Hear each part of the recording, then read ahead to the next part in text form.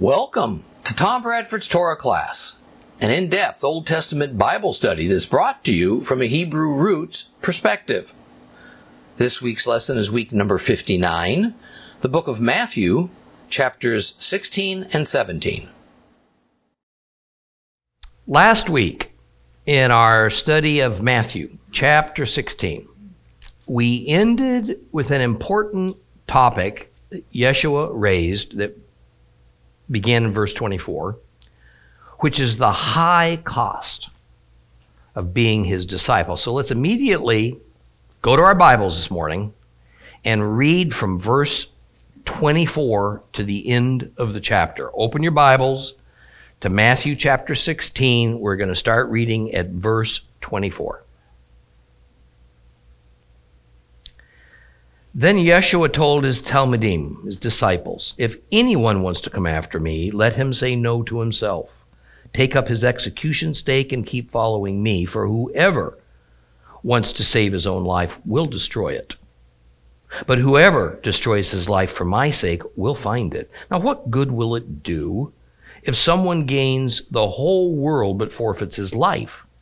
Or what can a person give in exchange for his life? For the Son of Man will come in his Father's glory with his angels, and then he will repay everyone according to his conduct. Yes, I tell you that there are some people standing here who will not experience death until they see the Son of Man coming in his kingdom." Well, briefly in review, our discussion revolved around the idea that what Yeshua says in these 5 verses, while new in specifics, is not at all new in principle. It has been highlighted in earlier narratives. Perhaps the most foundational statement regarding the basic principle of the high cost of discipleship is found in the Sermon on the Mount in Matthew chapter 5. When Jesus explains that not only are the Torah and the prophets not abolished or changed, but that our obedience of them is expected. It's even going to be used to determine our status and our place within that societal structure and hierarchy of the kingdom of heaven. And since Yeshua is the king of that kingdom on earth, then it's a given that obedience to and trust in him, that's the core requirement for membership. So in verse 24, Christ is continuing to define what the core requirement consists of. And he says that to follow after him requires denying oneself and instead carrying our own execution stake, or as is nearly in all other English translations, carry one's own cross. Now, this means to put our will in submission to God's. And this through the King of God's kingdom, Yeshua HaMashiach. Luke's gospel says something similar. In Luke 14:27, "Whoever does not carry his own execution stake and come after me cannot be my Talmid, my disciple." So any way one chooses to interpret this foundational principle, it's beyond clear that there are requirements, not options, for being a believer in Yeshua in any kind of a meaningful sense. Something that's acceptable to God. That is, see, we can insist that we are a Christ follower, a disciple, but that in no way means that the Lord has accepted us as his follower. I want to quote to you again what I see as perhaps one of the most brutally frank, if not terrifying, passages in the New Testament. One that directly addresses this matter in Matthew 7:21 through 23. "Not everyone who says to me, 'Lord, Lord,' will enter the kingdom of heaven. Only those who do what my Father in heaven wants." On that day, many will say to me, but Lord, Lord, didn't we prophesy in your name? Didn't we expel demons in your name? Didn't we perform miracles in your name? Then I will tell them to their faces, I never knew you. Get away from me, you workers of lawlessness. Now, this statement is part of Yeshua explaining that we humans can only know a true believer or even display ourselves as a believer according to the fruit they and we bear. That is, choices, actions, and behaviors, that's the proof of our faith. Doing, that's the crux of the matter. So when one is not thinking and behaving as a true believer, but nonetheless is insistent, not only to everyone around them, but even to God, that they are a believer, we are faced with the reality that it's God alone who makes that determination. It's not us. No matter how much we might plead our case with other humans or with Him, we also can't create our own standards for that determination. Unfortunately, much of institutional Gentile Christianity has done just that by creating various doctrines that redefines the standards for our choices and our works and our obedience to God by saying that His written standard, the Torah, is no longer relevant. As a matter of fact, it's even a danger to our faith.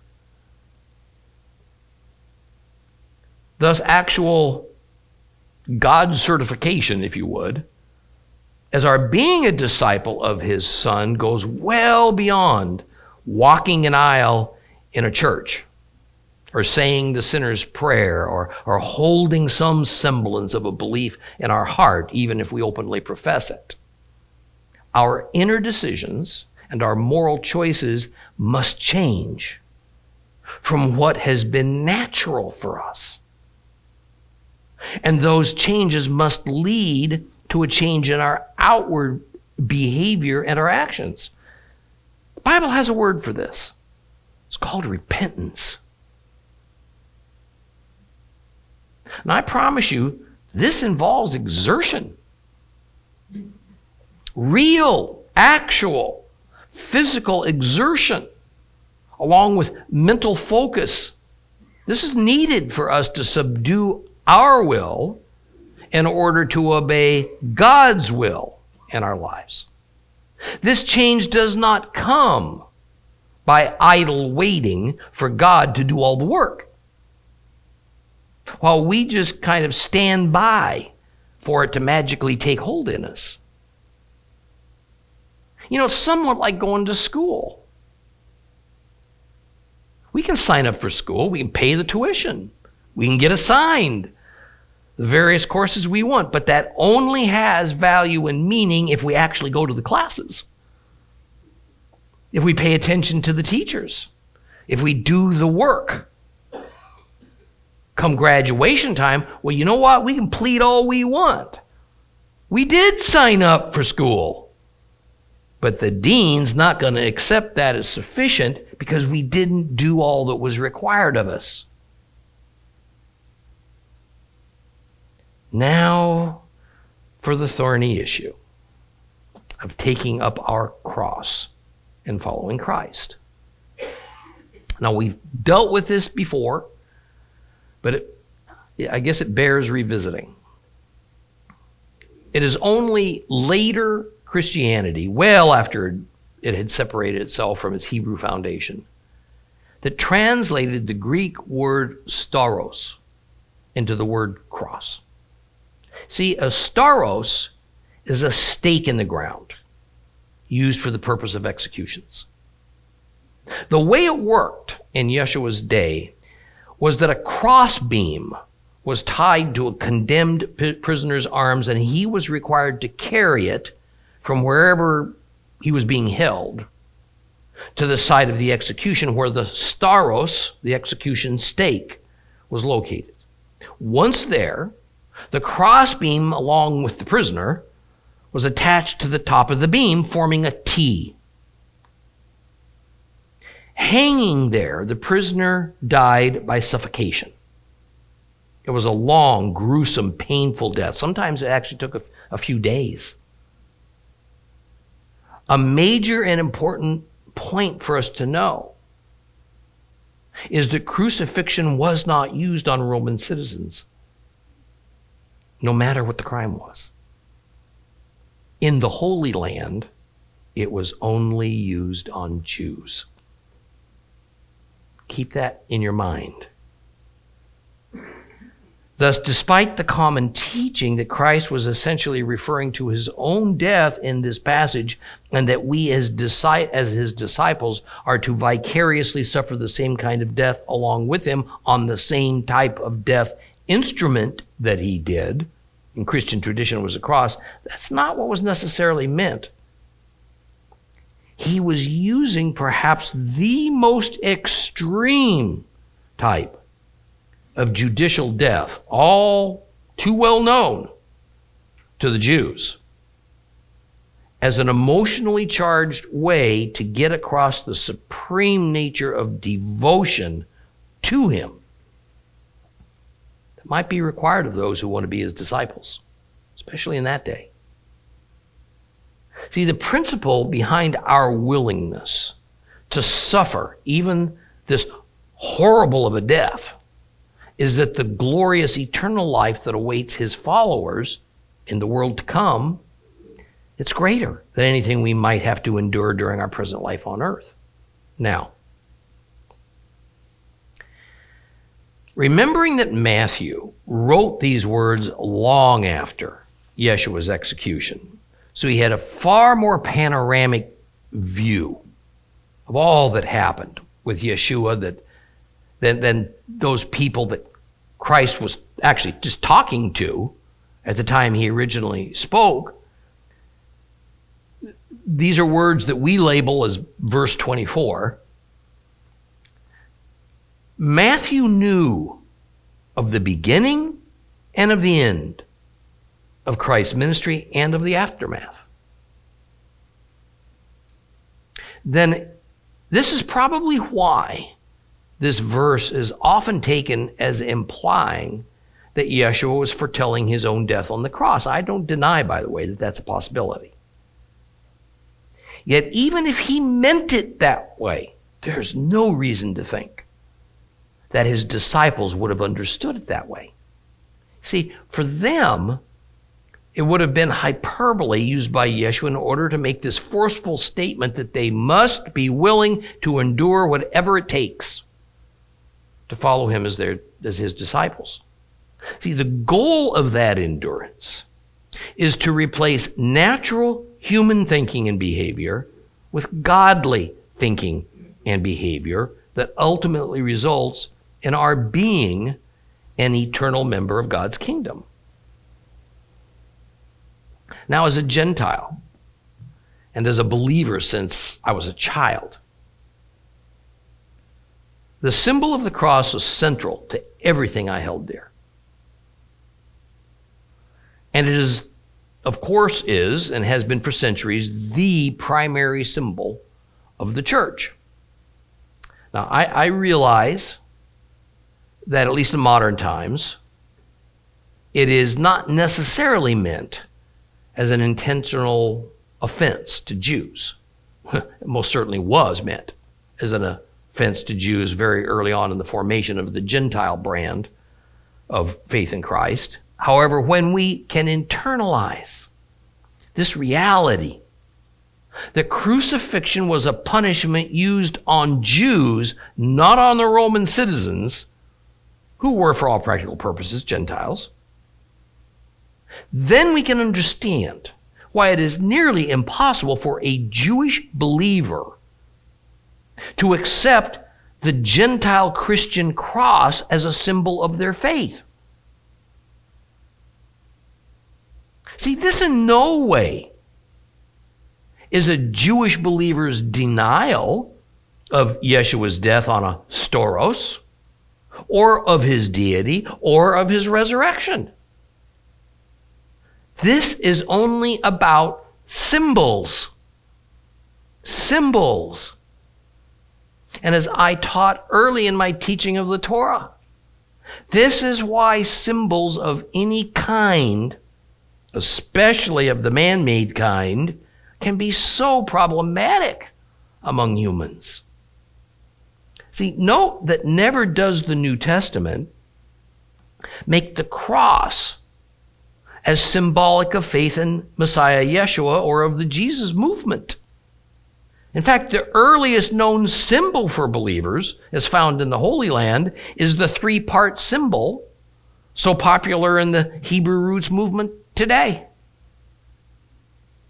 I have actually taken people, probably some in this room, to the exact spot in Israel where this symbol was discovered. So the Christian concept of the cross is something often read back into the New Testament in passages just like the one we're currently dealing with. Verse 24. Now, for those that believe that using or wearing of a Christian cross is key to your identity as a believer, and so not using it, not wearing it, is a denial of your Christian faith, just realize it's only a man-made traditional symbol. It's not a divine commandment, and it's certainly not something that Jesus asked of us. See, you must decide in your own conscience what you must do with this reality. You must decide. I don't see it as something for another to tell you what you must or must not do in this regard. Well, verse 25 continues with this idea of the high cost of discipleship as an extension of verse 24. And it concerns our willingness to go to extreme measures, if needed, to be a true believer. Still, the fundamental point remains that our ego must be displaced from being the center of our personal universe. We must be willing to discern God's purpose and direction for our lives and give up, where necessary, our personal ambitions.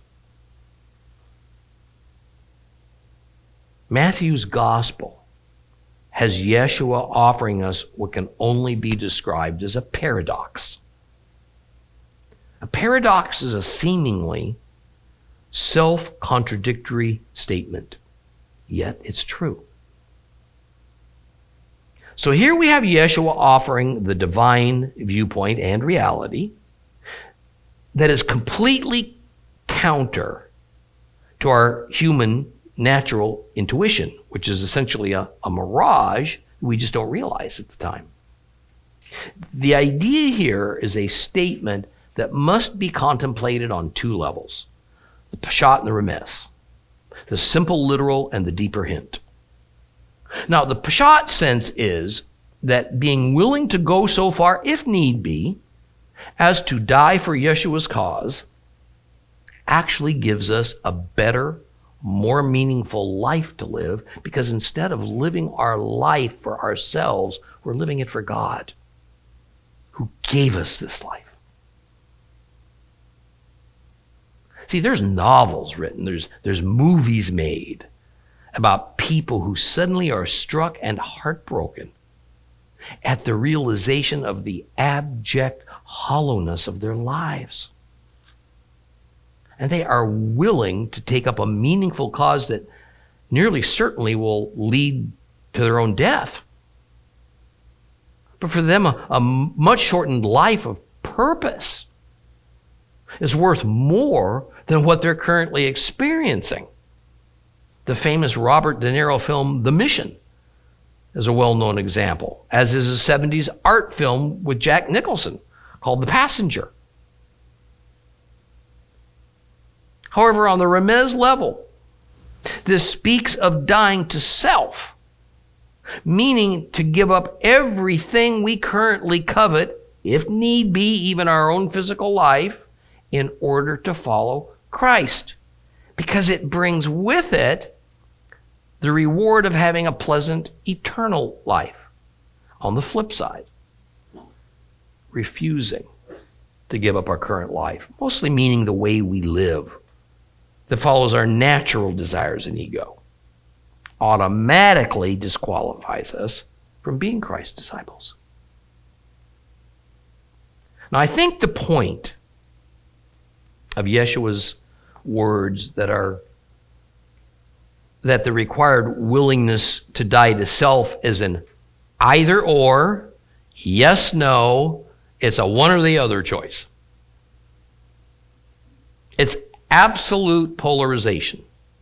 There is no middle ground, much as you might like to try to find it. One way is totally given up for the new way. Otherwise, we become what is commonly called a carnal Christian. You heard that term? Carnal Christian.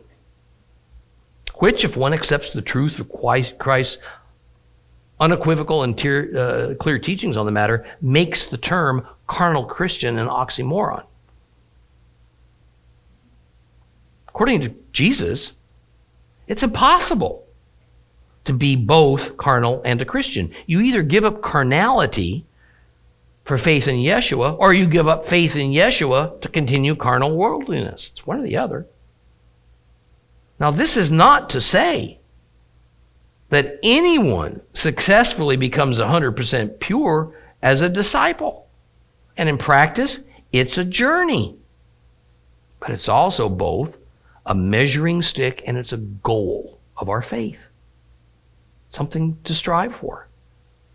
Now, verse 26 again adds onto the subject of the requirements of being a follower of Yeshua as he presents a rhetorical question to his disciples. The point is to emphasize that there is absolutely nothing in this present life, in this present world, worth the price of eternal life and the world to come, the Olam Haba. So, says Jesus, what good is it to be fully invested in the riches and fleeting rewards of today if the price for having its forfeiture, the price for having it is the forfeiture of our eternal life? One for the other. So again, Christ makes a polarizing demand. Choose one or the other. He doesn't mean that a person can't have some wealth and also be a follower, but it does mean that the wealth needs to be used for the kingdom,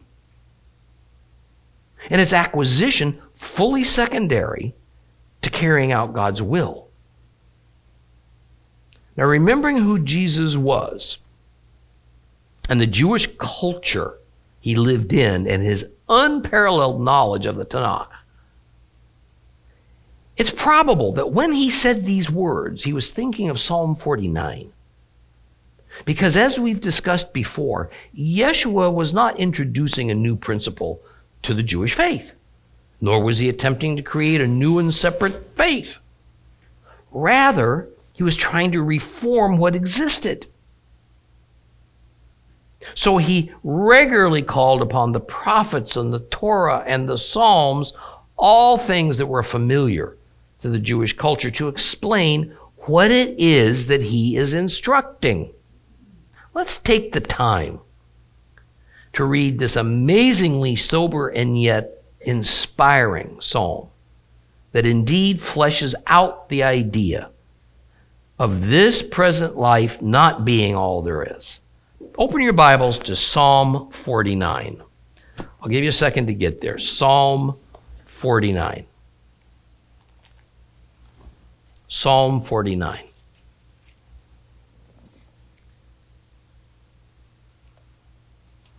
I'd really like you to follow along with me.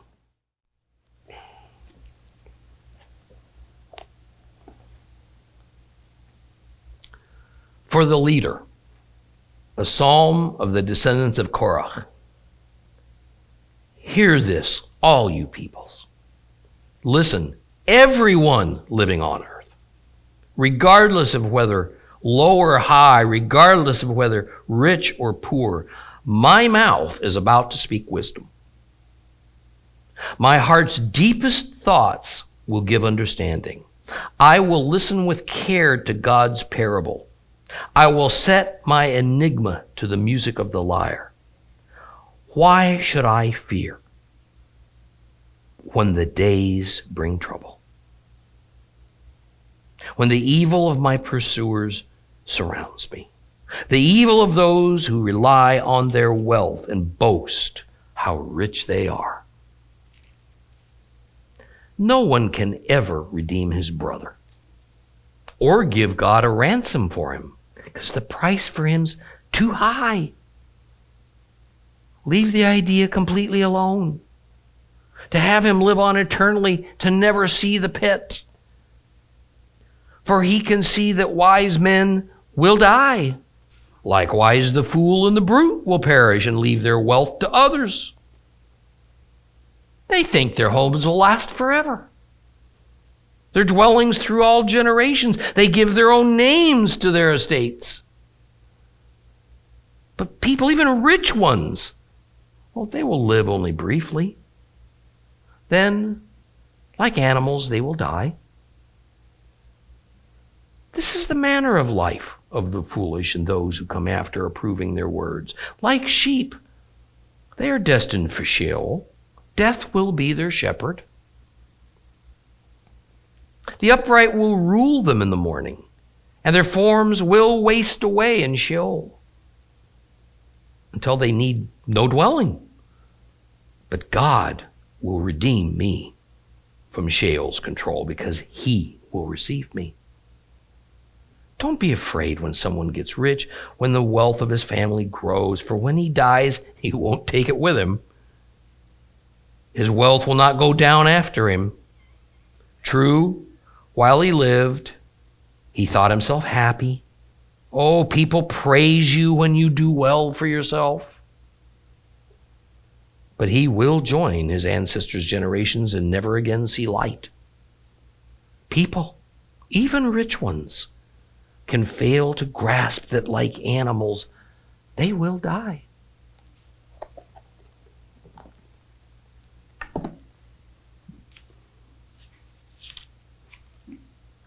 See, perhaps the most poignant idea behind this psalm, besides the fact you can't take it with you, is you also can't use your wealth, however little or much, as payment for your eternal life. See, that's not the currency that God deals in. So all this is nice and it's ideal and these are good and they're inspiring words. But what does it lead to when one comes into agreement with Christ on the matter? That's what we find in Matthew 16:27. Yeshua there goes back to referring to himself as the Son of Man. Now, I mentioned earlier, in earlier lessons, that his use of the term Son of Man is meant in three different ways. In this case, he's referring to the end times Son of Man from Daniel 7, the one who acts as the divine judge. This is a revelation. Matthew 16:27.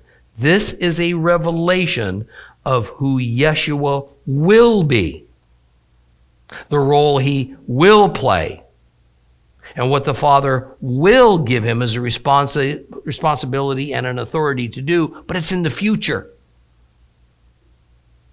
In fact, as I've said on numerous occasions, Yeshua always acts within his Father's glory, not his own. He does his Father's will, not his own. See, that's precisely what he says in verse 27, but now we come to yet another Christian dilemma. Over and over, we encounter in the Bible that at the end of history, Each person will be divinely judged, not only according to what they believe, but according to what they do. Of course, both Old and New Testaments explain that in general, what we do is the result of what we believe. Just like the fruit tree parable, right? Bad tree cannot bear good fruit, vice versa. Too much, however, with church doctrines, believing and doing are kind of separated, compartmentalized. One is even sometimes seen as antithetical to the other.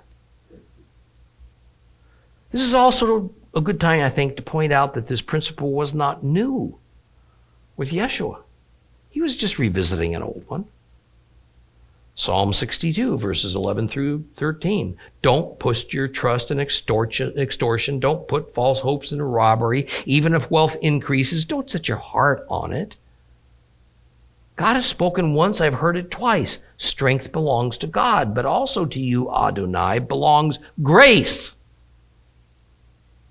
For you reward all as their deeds deserve. Paul received Jesus' lesson on this very well. In 2 Corinthians 5, verses 8 through 10. We are confident then, and we would much prefer to leave our home in the body and come to our home with the Lord. Therefore, whether at home or away from home, we try our utmost to please him. For we must all appear before the Messiah's court of judgment, where everybody will receive the good or bad consequences of what he did while he was in the body. Doing works, deeds. This is what our earthly life, lived in cooperation with God, is for. You see, while we can say with confidence that trust in Christ is what brings us to salvation, that's far too simplistic. Because Jesus has been laying out in a number of scenarios the requirement for being his disciple. Salvation certainly has its genesis at the moment we come to trust in him. But that simple acknowledgement is only the shot fired that begins a marathon. That shot is neither the race itself, nor does it determine who finishes successfully. Christ employs the metaphor of a newborn infant to describe that moment of salvation. Paul borrows from it. That is, emerging from the birth canal is but the necessary first moment of a long journey. But birth is not the journey itself, nor does it foretell the outcome of our life. So says Paul, don't just stay as an infant that can only drink milk. You must grow to the next stage of trust and discipleship where meat can be digested. Thus says Yeshua in verse 27, in the end, he will repay everyone for their conduct. That is, there are distinct, inevitable consequences for doing and not doing the will of the Father. And this is all said in the backdrop of the end times. Something, by the way, which first century Jews believed they were experiencing. So his disciples to whom he was speaking would have figured that this recompense, whether negative or positive, was going to happen soon, within their lifetimes. To which Jesus follows up with verse 28, a real head scratcher for those of us who lived 2,000 years after he said these words. Listen carefully to what he said. in Matthew 16:28. Yes, I tell you, there are some people standing here who will not experience death until they see the Son of Man coming in his kingdom. You ever wrestled with that one before? See, a quick glance at this verse, taken in the context of all he's just said, certainly sounds like he's saying that literally some of his 12 disciples will not die until he returns in the Son of Man role as that great judge. This would have further confirmed to his disciples, oh yeah, they're living in the latter days. Time is short. Now, to try to make sense of his statement, the two most popular scholarly opinions are that this is either referring to the transfiguration or to the resurrection. Nearly all the early church fathers saw it as referring to the transfiguration.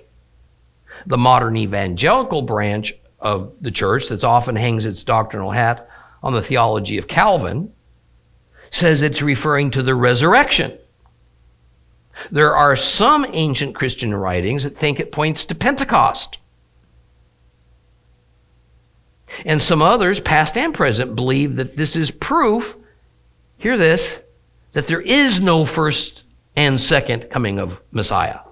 There was only one. And that the end times has already happened. And it lies in our historical past.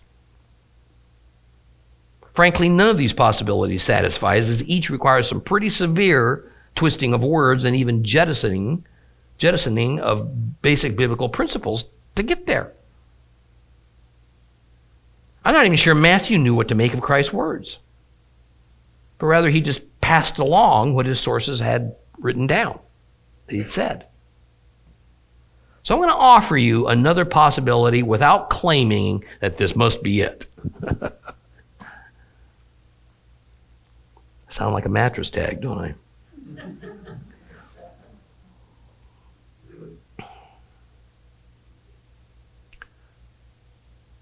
Going back again to my teaching that Yeshua refers to himself as the Son of Man in three different ways and senses. It could be that we are to take verse 28's usage of the term Son of Man as more or less meaning simply I, me, myself.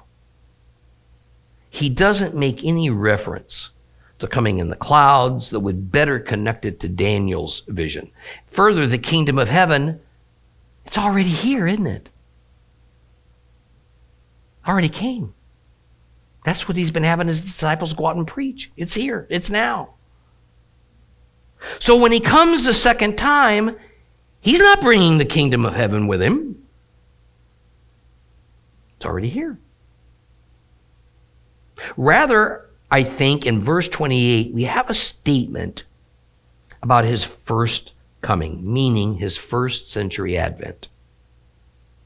But in contrast to verse 28, we have verse 27, where the Son of Man is coming in judgment, and it can only mean a reference to his role as the divine judge. It says he's coming in judgment. But that comes at the end of days. And I think this is so because so many prophets and psalms speak of every man being judged according to his deeds. We just read one. His works, his actions. But that only happens at the end of days. So verse 27 can only be in reference to a second coming, his return. But verse 28 seems to be speaking of the here and now of the first century, as he stands before his disciples prior to his death. He's already explained numerous times that the good news he brings that his disciples are preaching, I'm going to say it again, is that the kingdom of heaven has arrived. He's not bringing the kingdom of heaven twice. Once at his first advent, again at his return. That wouldn't even make sense. So perhaps he is making a somewhat veiled reference for his disciples that indeed they are the very fortunate ones that had not yet died, but they were living to see him, Christ, establish his reign over the kingdom of God.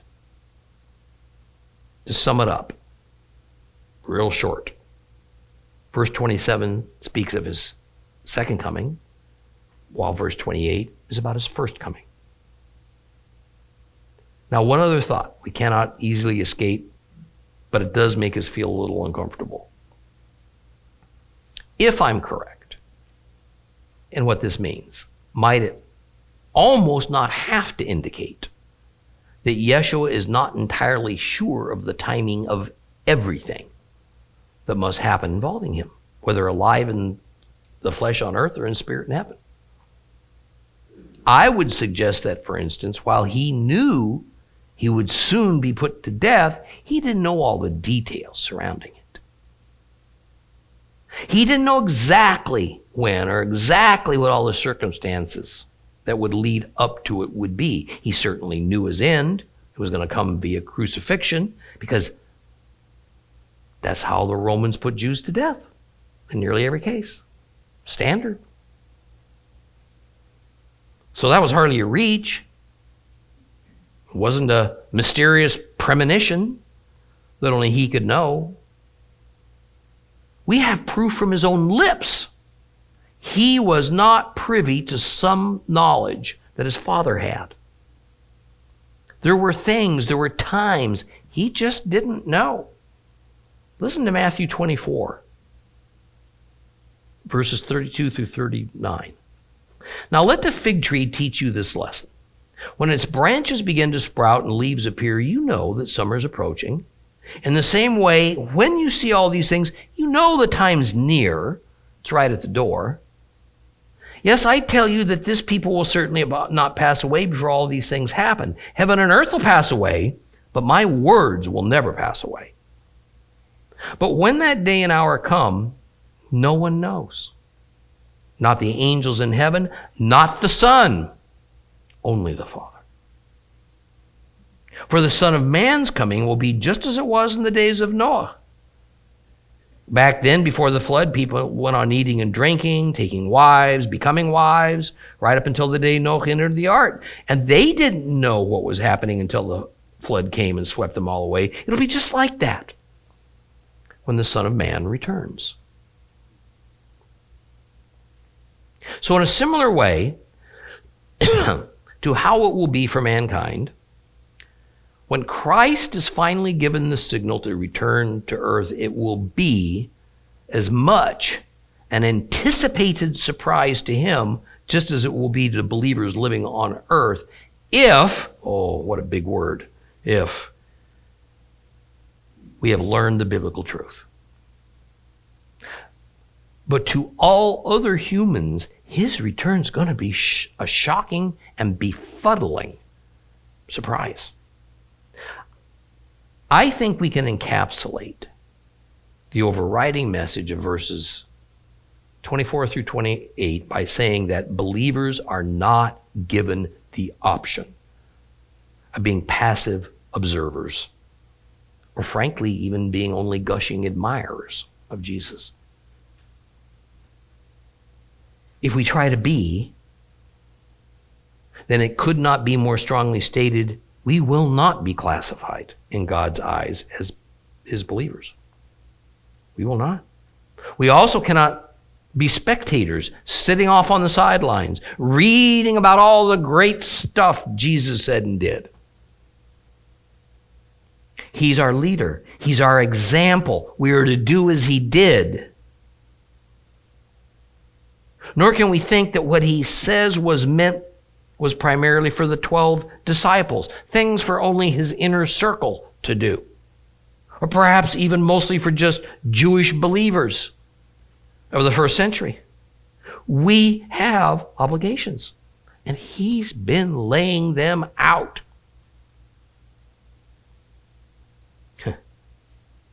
Discipleship's a full contact sport, so to speak. no matter the hardships that might be involved. No one that calls him or herself a disciple, a believer, is exempt from this. Let's move on to chapter 17. Open your Bibles to Matthew chapter 17. We're going to read it all. It's not a long chapter. Matthew chapter 17.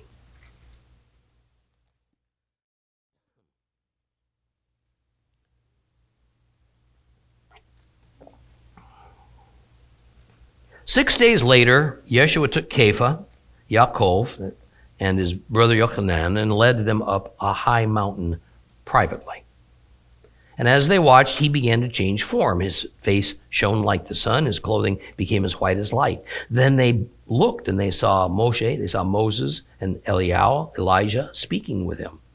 And Kepha, Peter, said to Yeshua, "It's good that we're here, Lord. I'll put up 3 shelters if you want. One for you, one for Moshe, and one for Eliyahu." And while he was still speaking, a bright cloud enveloped them. And a voice from within the cloud said, "This is my son whom I love, with whom I am well pleased. Listen to him." And when the Talmudim heard this, the disciples, they were so frightened that they fell face down on the ground, but Yeshua came and touched them. "Get up," he said, "don't be afraid."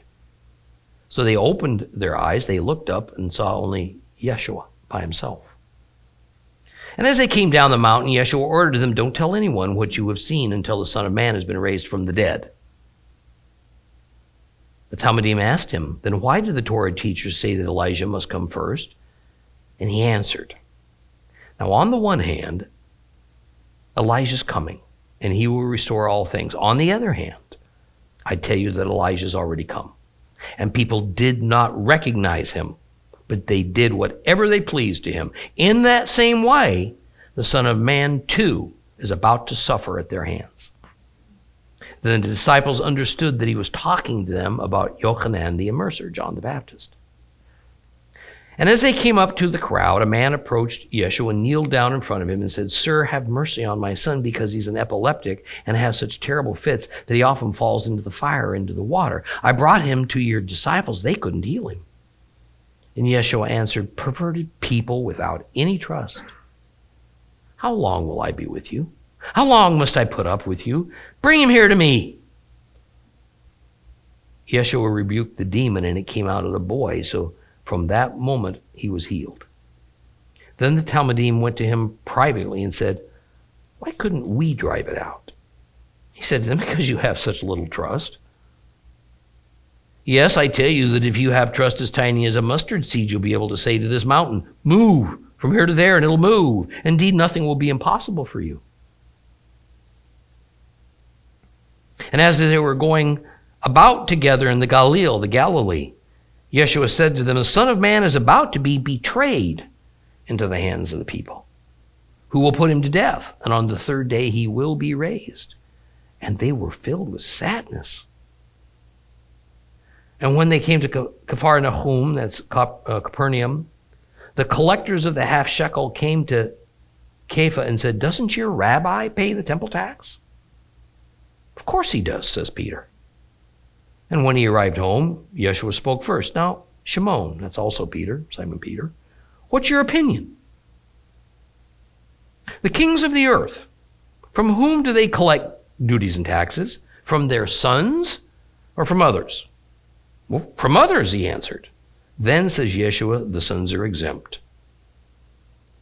But to avoid offending them, go to the lake, throw out a line, take the first fish you catch and open its mouth, and you will find a shekel, and take it and give it to them for me and for you." Oh, there's so much here. We're going to have a lot of fun with this. Well, chapter 17 begins with a proverbial bang, what has become known as the Transfiguration, with very little lead up. Other than that Yeshua has taken 3 of his disciples with him to a high place, and that it happened 6 days after the final words of Matthew chapter 16, suddenly an amazing thing occurs that Yeshua must have anticipated. An event that was not only his purpose for ascending the mountain, but also for bringing those 3 trusted witnesses along with him. Now, we may never fully understand the mystery of what occurred. And this is bothersome enough to many Bible scholars that they deny that it ever happened. But can we understand what it means? I think we can. And it begins with a consistent background theme that we find from the beginning to end in Matthew's gospel. It is that Jesus is the second Moses. And so that I'm not misunderstood, Yeshua is presented as a higher and better Moses because he was and remains the one thing Moses could never be, the divine Son of God that saves. And as always, we must begin within the historical context, and the focus of that context must be the culture it sprang from, the Jewish culture. Yeshua never says things or uses terms in a vacuum, such that they sit well apart from what the Jewish culture might understand or expect. If God has taught me anything over the decades, it is that while he is no respecter of persons, he does respect cultures and societies, such that the miracles he does and the teachings he inspires takes place within the context of those familiar and particular cultural elements, no matter what they are. He will not operate in a way with African tribal members that is the same as for people who live in a modern, urbanized West, because if he did, the meaning of what he does would be unfathomable. So the first thing we must look for in the Transfiguration is what about it was deeply Jewish? What about it was steeped in Israelite history and tradition? Listen to Exodus, chapter 34, verses 28 through 35.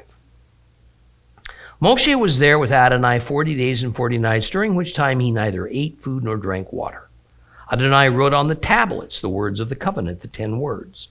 When Moses came down from Mount Sinai with the 2 tablets of the testimony in his hands, he did not realize that the skin of his face was sending out rays of light as a result of his talking with Adonai. When Aaron and the people of Israel saw Moshe, the skin of his face was shining, and they were afraid to approach him. But Moshe called to them, and then Aaron and all the community leaders came back to him, and Moshe spoke to them. Afterwards, all the people of Israel came near, and he passed on to them all the orders that Adonai had told him on Mount Sinai. And once Moses had finished speaking with them, he put a veil on his face. But when he went in before Adonai for him to speak, he would take the veil off until he came out. Then when he came out, he would tell the people of Israel what he had been ordered. But when the people of Israel saw Moses' face, that the skin of Moses' face shone, he would put the veil back over his face until he went in again to speak. See, Moses went up to a high place. Yeshua went up to a high place. At that high place, Moses' face transformed, and it began shining with rays of light. And at that high place, Yeshua's face transformed, and his face shone with light like the sun. See, to the 3 Jews Christ took to observe, the Moses connection would have just flooded into their minds. But what if this had taken place in Rome in front of a bunch of Gentiles? What do you suppose that would have meant? They would have been clueless. Nothing about it fit Roman culture or understanding. Notice how Mark writes about this same event in Mark 9:1. Yes, he went on, I tell you that there are some people standing here who will not experience death until they see the kingdom of God come in a powerful way. 6 days later, Yeshua took Kepha, Yaakov, and Yochanan, and led them up to a high mountain privately. And as they watched, he began to change form, and his clothes became dazzlingly white, whiter than anyone in the world could possibly bleach them. Then he saw Elijah and Moses speaking with Yeshua. Did you catch the difference between Mark's gospel as compared to Matthew's? Did you catch it? There's not a mention of Yeshua's glowing face shining with light. Mark's attention is instead focused on Jesus' white clothing.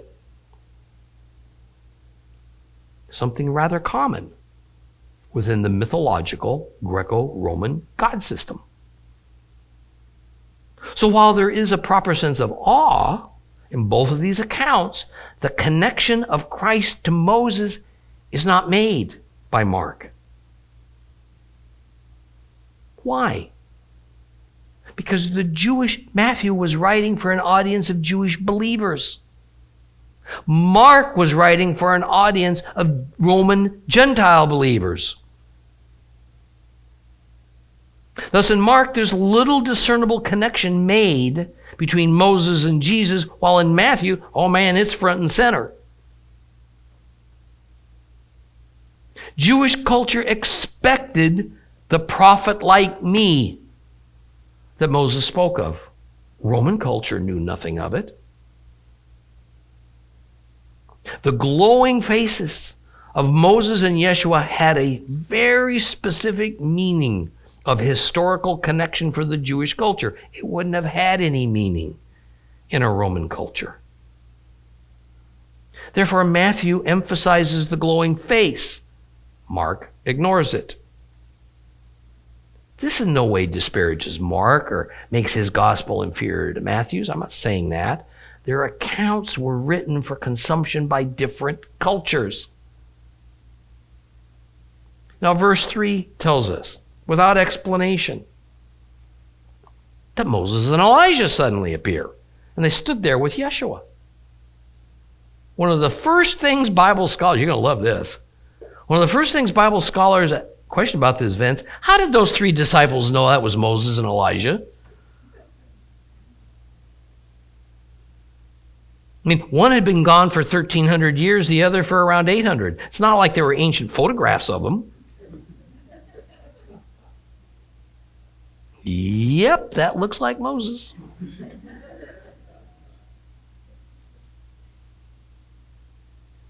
Here's why I think the disciples knew who they were. Yeshua had been teaching them he is the end times Messiah. Underlined end times Messiah, and Peter was the first to grasp it. Now, I suspect, don't know, but I suspect that if not all of the remaining 11 disciples by now, probably at least Jacob and his brother John, who were up there on the high mountain, also finally understood.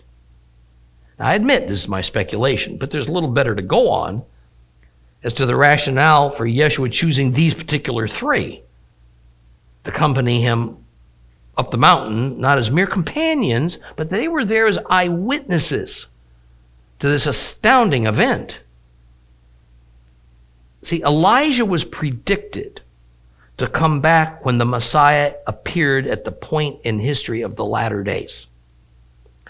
Moses was the central figure of the Israelite religion, even greater than Abraham in some ways. In fact, the Dead Sea Scrolls reveal that the Essenes had an expectation of a reappearance of Moses in the latter days, probably commensurate with the appearance of the Messiah, as reported, by the way, by the Dead Sea Scrolls researcher John C. Poirier. Now, how prevalent that expectation was in other parts of Jewish society, I don't know. So from a Jewish standpoint, two of the greatest figures in biblical history were present, and because we get such an abbreviated story of this overwhelming event, we get this message that Poirier gave us about the Essenes that I think is a big help. But the next question, I think, for intelligent Bible students is, why those two particular figures? Why them? Far and away, the most universal take within Christianity is the same one that Davies and Allison concludes in their commentary on this chapter of Matthew. And to quote them, Jesus, it would seem, takes Moses' place and supersedes him. That is, Yeshua obsoletes and replaces Moses. And if one sends Moses into obsolescence, then along with him goes the law of Moses. Simple. Done. Now, I've explained on numerous occasions, it flabbergasts me how such elite Bible scholars who bring so much needed light upon the Holy Scriptures can look at the evidence that they dig up and draw such strange conclusions from it. See, here's what's really weird. These are the same two Bible scholars that were adamant that Jesus was clear in Matthew chapter 5. He did not abolish the Torah and the prophets. Same two. Then they turn around in the commentary on Matthew chapter 17 and basically say he did. There's really only one logical explanation for their conclusions. It's self-evident. Christian tradition trumps the Bible. And of course, Christian tradition is that Jesus erased everything. Every prophet, every divine covenant that came before him, despite the fact that Jesus says the opposite.